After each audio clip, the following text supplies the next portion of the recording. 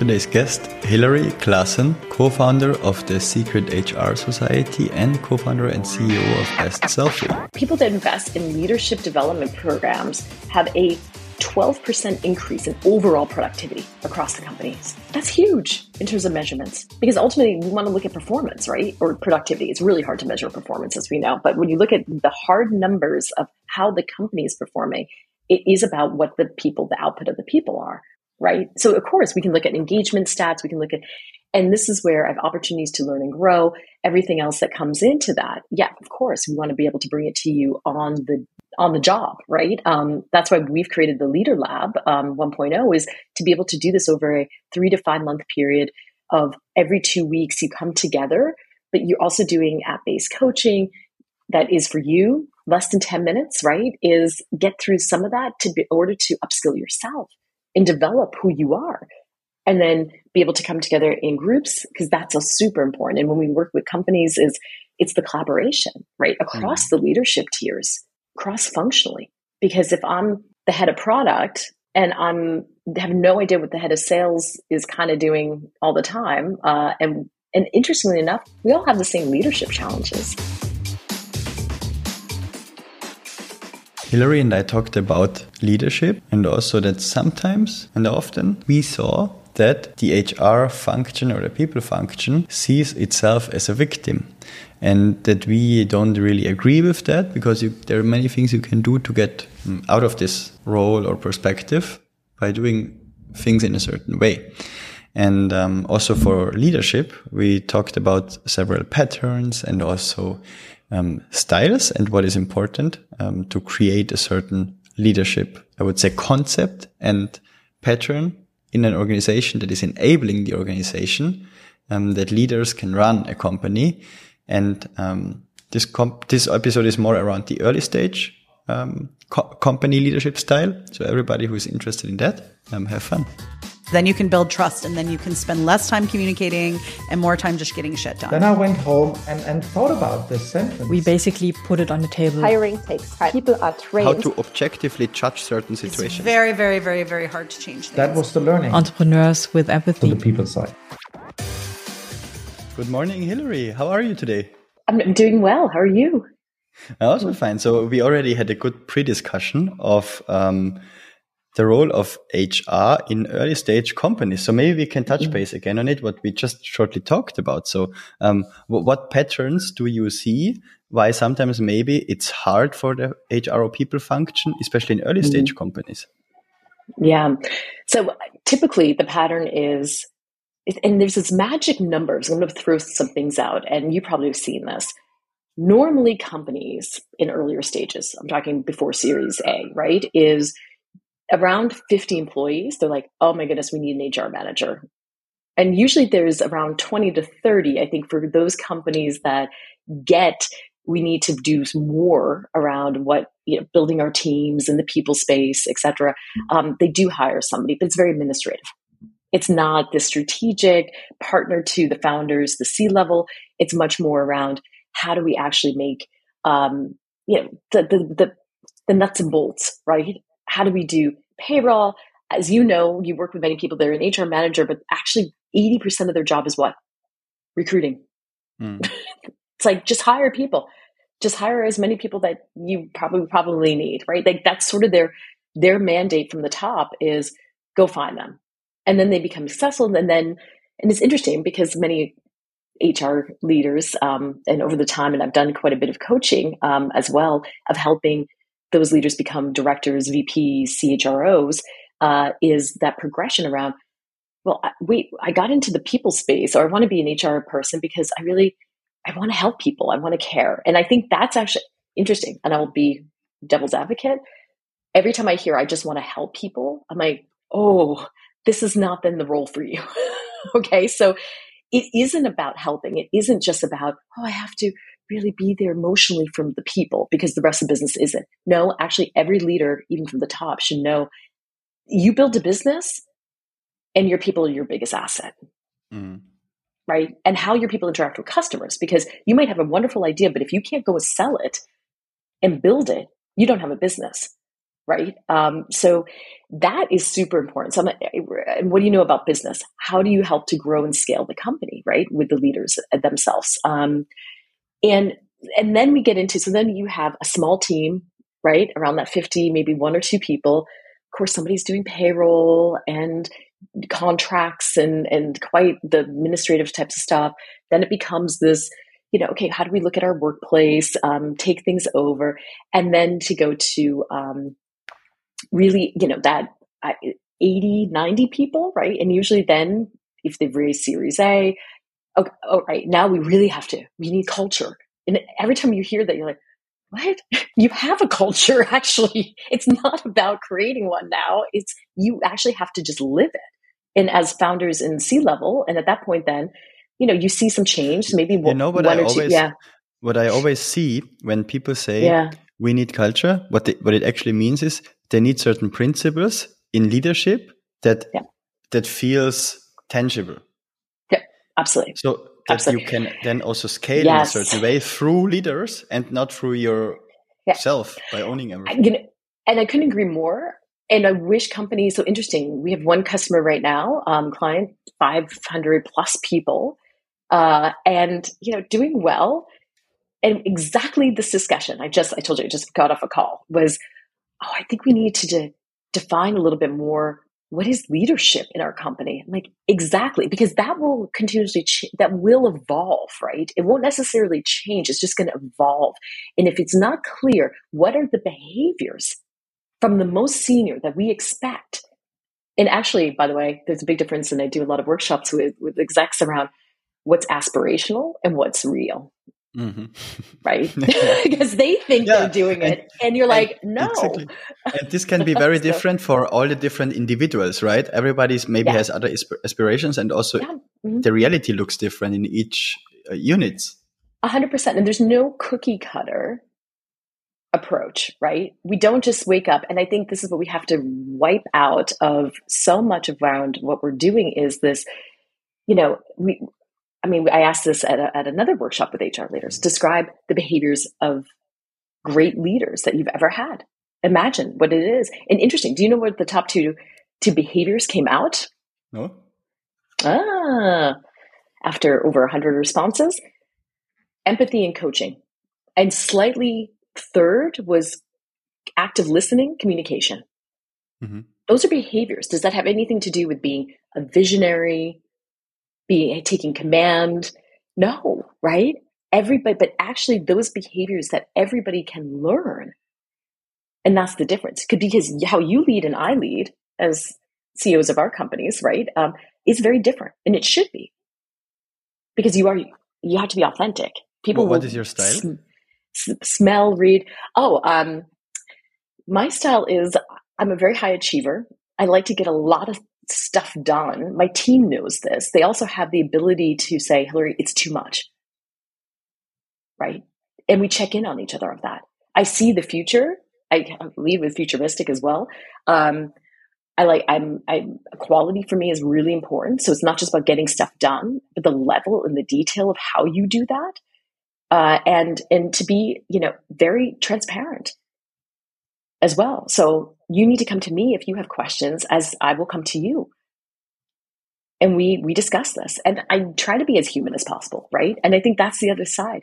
And I have an individualization strength, which is wonderful. So I think this is why over years, being able to really personalize and understand each person for who they are and what they need, because they do need different things.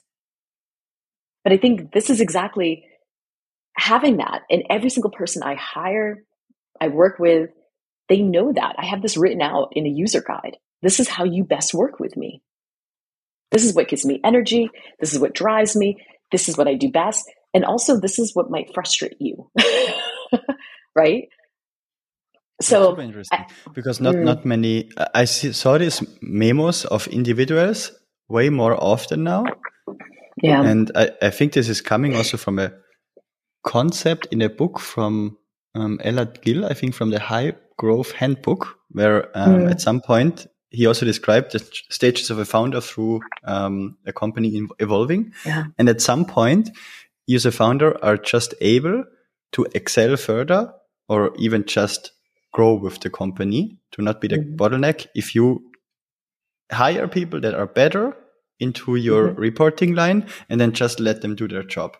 And sometimes people also then don't know how to work with each other. And therefore, I think he described this memos to say, okay, the most important thing is just keeping the team together, that they can operate. And this is one framework what you can use, that people know how to approach, especially in terms of hiring, when there are a lot of new people coming in. You don't have the time to get to know each other. You don't have the time to familiarize, but you need to make it work, right?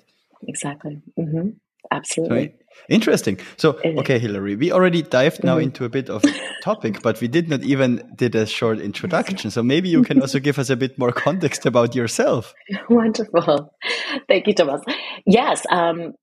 If you can tell from my accent, I am American. I've been living and working abroad for 18 years. Hard to believe. I spent 10 years at Gallup, and that was really fascinating because I came from a big German company in the aerospace, Lufthansa, in sales and marketing. And I always was fascinated with human behavior. So it got me, but from the customer side.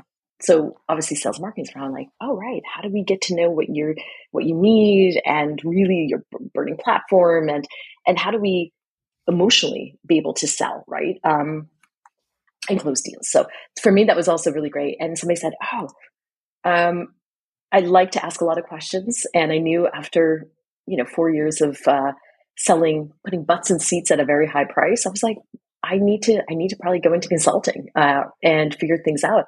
So I went to Gallup. They offered me the role, and I thought I was doing a lot on customer engagement and behavior, which ended up going into a lot of employee engagement and leadership development, talent development, selection. How do we find raw talent, and kind of what we were talking about before, and focus that to build leadership benches and to help companies grow. So lived and worked. I also went into an in-house role at Gallup for 6 years. I was a director of talent. So really everything ex-US was Europe, actually Middle East, Asia. Go ask Hilary.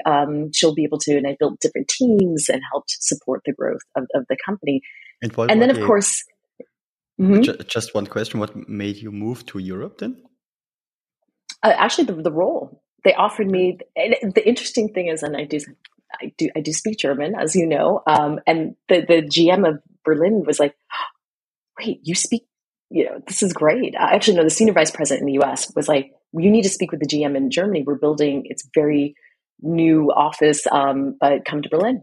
And so we met, and I thought, why not? It was a very startup type of, even with a big company name, is trying to crack the market, right? And I was like, this is super exciting. Let's just go and do it. So, so that's been my journey. But then, of course, the tech, everything was happening in Berlin, and I'm like, okay. And I was doing coaching and a little consulting on the side. I've been a strengths coach for a very long time, so helping a lot of founders and others kind of growing with their careers, so coaching them.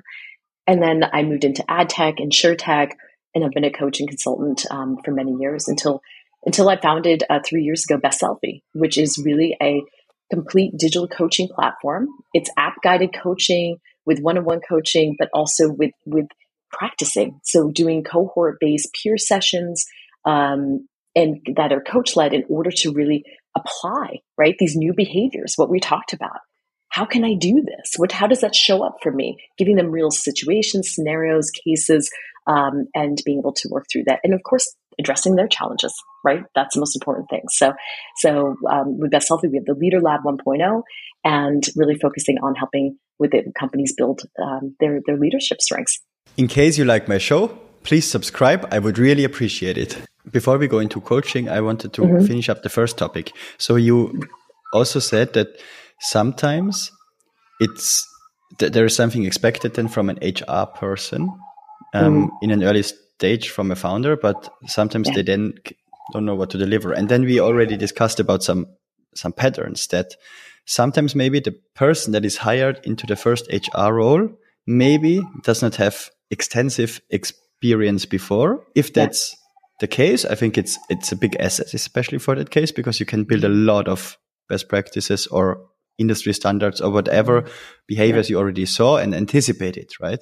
And second, sometimes the founders did things by themselves initially, and then it's maybe getting annoying, and then they hire somebody, but then the setup is already set up to fail, because then people maybe are just supposed to do the administrative stuff or things from the past, what the founders already know. But for new stuff, it's hard to implement something. And then they jump maybe sometimes even into a victim position. So what is your thought on that? That happens all the time. And it's sad, because this is where, in working with founding teams and execs, it's like, there's so much that they have to learn to say, you are not the expert in this. Is important to help to shape, as we said, like what are leadership, principles, behaviors that we have to lead by, holding each other accountable. Absolutely. That is your role, right? And how we do that. And this is where you really need to have a strong strategic type of HR person. I mean, I've always gone in to say, don't even call me an HR. I'm basically a internal consultant to try to, at a very senior level, to release things, look at data points, pull the whole picture together to say, you know what, we're at risk here. We need to look at this there. What are we going to do about operational strategic growth, right? If we're thinking about entering new markets, how could this, it's all about that. And, and running businesses is constantly about managing risk, right? To be better. And then how do we align this? And definitely, I do see this as, I'm going to get to this communication point, because it's embedded in so much of how HR people really need to be internal and external communicators all the time. So at times too, where, if I was a people director, when I was a people director, which is great. Like, they're like, oh, can you run our all hands meeting? I mean, basically almost to the point that okay, this is that, but actually we need other voices to come in here, right? It's something that I was really good at, presenting to 200 people, 300 people, but it was around, we need to set this up. The other people, we see that there's this, collective need to address certain things, showcase what we're doing. How do we do this? And also, less of this people working in silos, that we all are a team, right? So that is super important. So these are the things that you're constantly internally pushing, because it's important. And the alignment. And by the way, it's not just internal, it's your brand externally. You know this, when people ask you, why should I work at this company? What is it? Right? Yes, there need to be, I know what you mean. There need to be some kind of a spike. Yeah, exactly. And many times, it's about not just, the company itself, right, is cool because they have a really cool product or vision or mission, right? I mean, I hear this often. That will only take you so far. Because if you're not working with the people that you need to, grow and develop with, and working on really cool challenges, and it's very clear that you show up every day and you know what is expected of you, that's fundamental.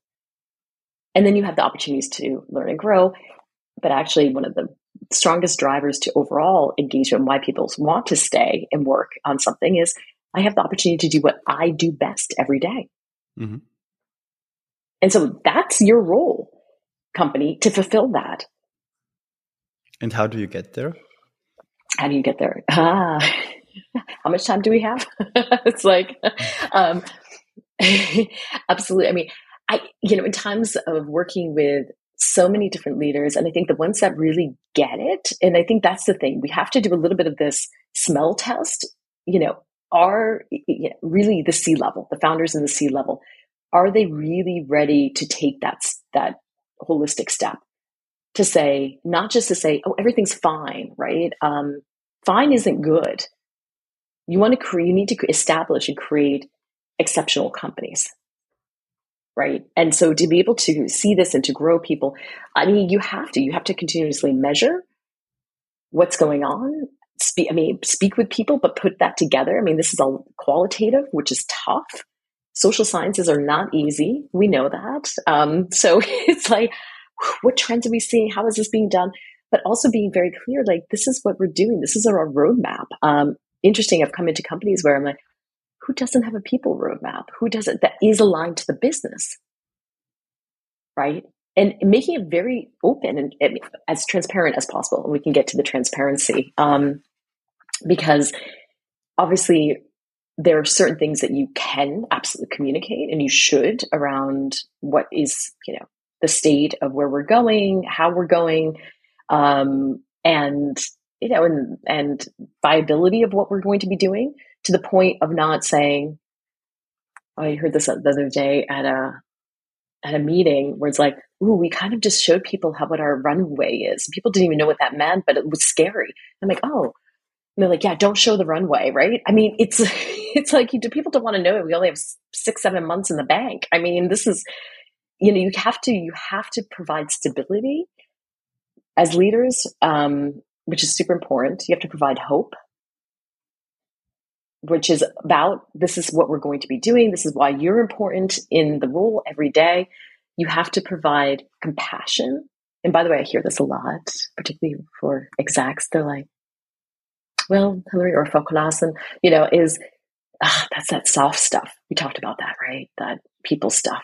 And I'm like, yeah, but it's also giving people a kick in the butt because they can perform better. That's compassion. Is you genuinely care, all right? And then, of course, the trust. So that has to be built. Foundation, isn't it? Those are exactly. And actually, those are the foundation. Interesting, in Europe, just because of cultural awareness, etc., it's hard. You can't start with trust necessarily because it takes more time, right? Whereas you can compare other cultures. In the US, you tend to trust more. You just do. It's just culturally. And so you need to build that up. So to be able to see all these things, people, if you have, during these times, I mean, we're in a recession in Germany, right? It is what it is. We know this. Inflation is astronomical. We're kind of figuring out, companies are trying to right size. And if we're not open and say, okay, this is our plan, this is what we're doing, this is where that stability and hope comes in, right? That we have a plan and we're okay. That would also be interesting for me to see.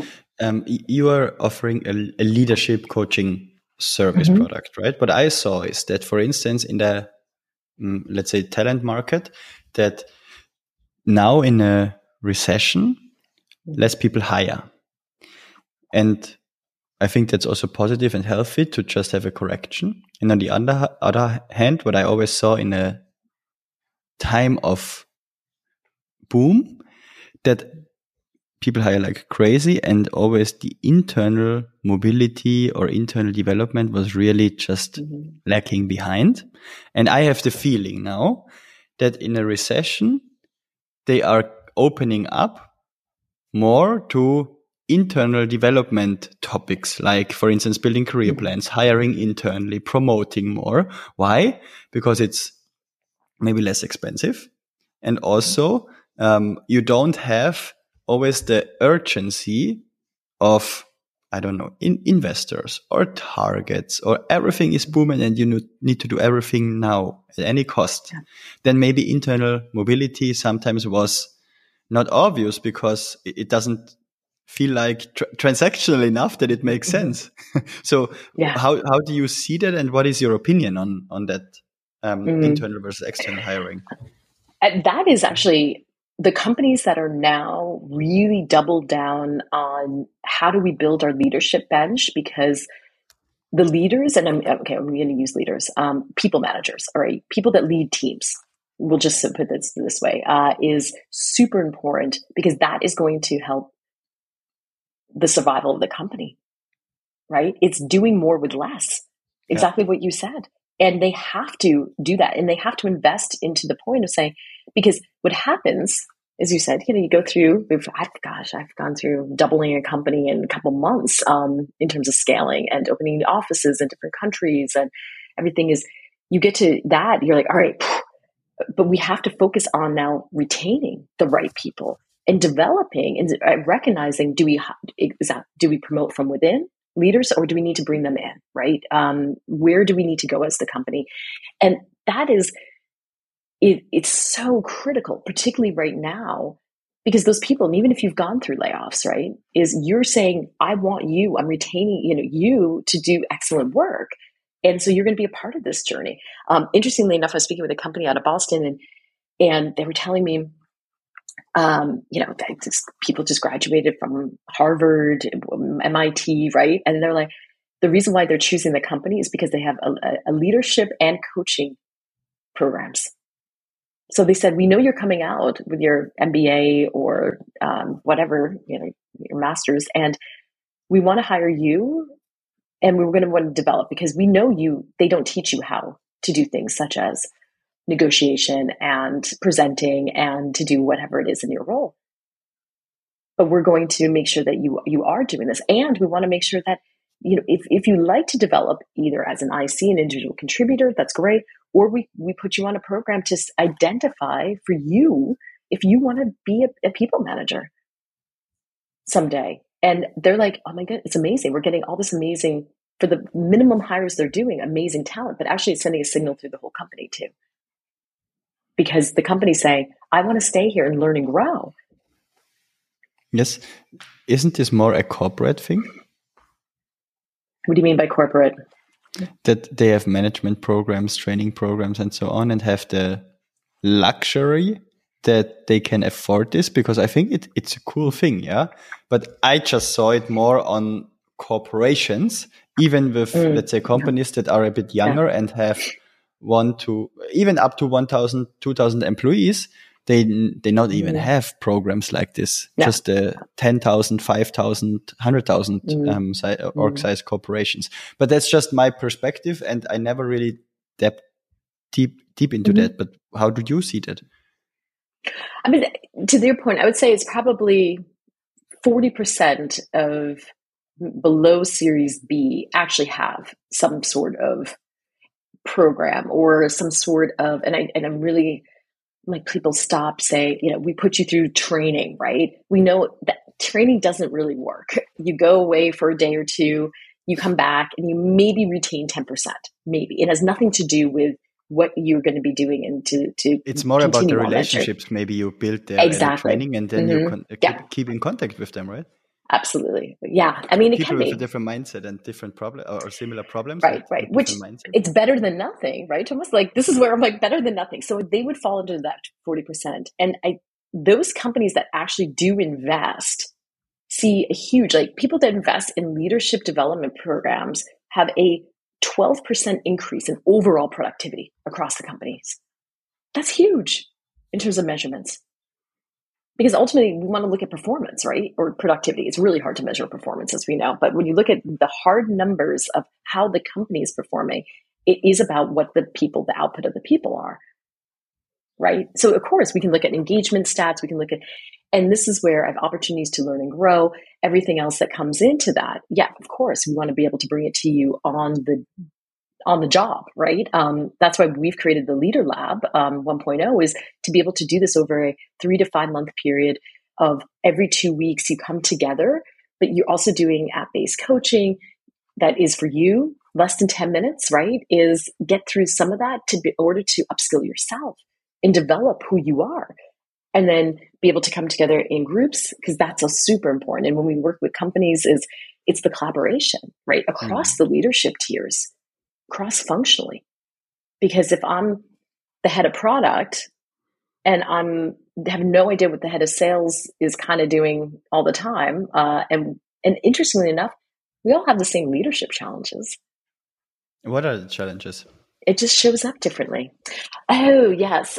Interesting. I actually just published a newsletter for bestselfy where I kind of addressed some of that and why we're failing, because of the overall, which is, I think it's quite interesting around, I think for first time, and we'll kind of get there. I think, and I did it around first time managers, right? And some of the bigger challenges is they don't know what is expected of them. Really? What is leading? How do I do this? Which is huge. They don't know how to be able to manage time, which is for first time. Absolutely. All the coaching, hundreds of people that I've coached, that is some of the biggest thing. I have to go from I have to get stuff done myself, and I need to have one-on-ones with my team, and I need to set direction and priorities and make decisions. That's like part of the effective management. And I might not even know what are the KPIs or OKRs of the business. What does it actually mean? They need to learn that. And we tend to just chat people. Oh, you're a great salesperson. Here, you can lead a team. That's always like, let's make sure that they understand what this requires, right? And then, of course, you get into behavior like being able to make decisions, communicate, being able to, we'll get into feedback is being able to really, I think, also develop others. But these are behaviors that you've never probably have done because you've never had the opportunity to lead others. And then all of a sudden you're in there, and then the company fails because they don't provide you with this support, right? And then to continuously tackle, and it's a journey. We don't like to tell them, well, we're going to go down the behavioral change path, as we know that you have to commit to it around what the goals and habit creation. But it's a huge, and the approach is understanding your strengths. So when you asked me before, who are you, Hilary, as a leader, and what are your strengths? You have to be so crystal clear, or else you can't help your team and be able to create a team that's going to do fantastic work, right? So you have to be self-aware. And that continues to grow as you have different challenges and everything else. But it's like, how do I tap into really doing what I do best in my natural flow, right? My zone, my leadership zone. In case you have any feedback or anything you want to share with me, please send me an email on thomas@peoplewise.com or hit me up on LinkedIn. And in case you really enjoy the show, please subscribe. I would really appreciate it. I think another problem is a lot of behaviors that brings you to the position, to the pole position to become a manager are then not taking you to the pole position of being a good manager.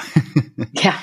Right? And, and this is exactly, and, in our startup world and scaling companies, et cetera. I mean, it's ironic that we actually say, oh, everybody's a leader. And I'll just start with that. There's a big difference between a leader and a manager, right? And interesting, you can be a leader and you don't ever have to manage people. But we call them all leaders. So it's like, you're a leader. It's scary. I actually feel like most people managers are like, how do I do this? And when you work with them, it's amazing for those people because they also haven't quite formed yet, kind of who they are and how they want to transition from being a peer to a manager. Right. And it doesn't just happen overnight, but we can shortcut that. Right. And this is what we put out there in terms of the lab and the experimentation of helping people operate in a safe space to say, oh my gosh, I had no idea. Because guess what? You don't. But we pretend we do know everything. Right. Or, okay, I can manage it. And in reality, they go home and they're like, or they carry this. I mean, and there's so many things about, even how you do things, businesses, we can talk about even how to manage layoffs to everything. I mean, that is your role as a manager. That's not an HR decision, by the way. Oh. If you have to look at your team and say, I need to keep, 60%, what's happening to the other 40, you better have a good plan. Definitely. So that would be a good topic for maybe another topic deep dive. I also do this sometimes with several guests with different roles and opinions on one topic, and then do a episode around the topic. So maybe we can follow up on that. So what are some recommendations you can give me in terms of guests? So what is somebody I don't know, but who I should interview next? Ooh, lots of people. I mean, there's specific topics. Are there specific things? No, top of mind. What's top of mind on your end? Everything. Maybe let's dig a bit into the leadership side. Can also be absolutely. Managers, not from the HR people field, just with a strong opinion or with a certain perspective. Absolutely. I mean, so there's a couple, and I'm going to shamelessly promote women. I actually think you should interview CEOs of companies. So there's a couple of people, friends of mine that are CEOs of companies, and ask them their position around also being a woman in leadership, right? And also how they shape their teams. So I am happy I know CEO of RayPay, of FinLeap. So also quite interesting topics, because I think that would be a great perspective. Yes. Right. Let's do it. And what are they doing? Yeah. So I'm happy Nina, yeah, exactly, is to be able to kind of put that out there. And the other, do you know Julia Danberger too? She's a coach consultant with a lot of for basically companies. Always interesting to see somebody who has the holistic perspective as a outsider, right? Yeah. And also, yeah, so exactly. I think or Inka, my colleague. Yeah. She's head of. Yeah. Sorry. No, because the podcast started more from a people function, but I want to make it more broader from different perspectives and angles, because first I wanted to niche down a bit, that it's easier to get it ramped up, and also having a certain focus topic, right? And then now it's forming more around, certain roles, certain levels, certain perspectives, and is not just dedicated to a people function itself. Exactly. No, that's absolutely. And this is where I think is so fascinating around, what's the take? I can also hook you up with one of our advisors who was CHRO of a 20,000 person company, knows the space very well. He's in Silicon Valley, and can give you also a very different perspective of outside of our European bubble. So, and John's great. He's a great storyteller, and gives just a really great understanding. So. Great. Yeah. Okay, Hilary, that was really nice. So we need to cut it now, because I also promised to myself and to my listeners that I cut it down from 60 to around 30 minutes. And this is where we are now. But I think we have enough material for another topic at some point, where we talk about certain topics that are just burning right now, because I want to publish them in between the episodes. Yeah, perfect. And thank you for doing this in English, by the way, because it helps me for my reach. So I was like, oh, wait, we didn't decide if we're doing it in German. I'm going to be shamelessly just do it in English, because I have a much international, international audience. So, which I've done podcasts before, but I'm like, this is great. Cool. Wonderful. Thanks. All right. Thanks. Have a good weekend ahead too.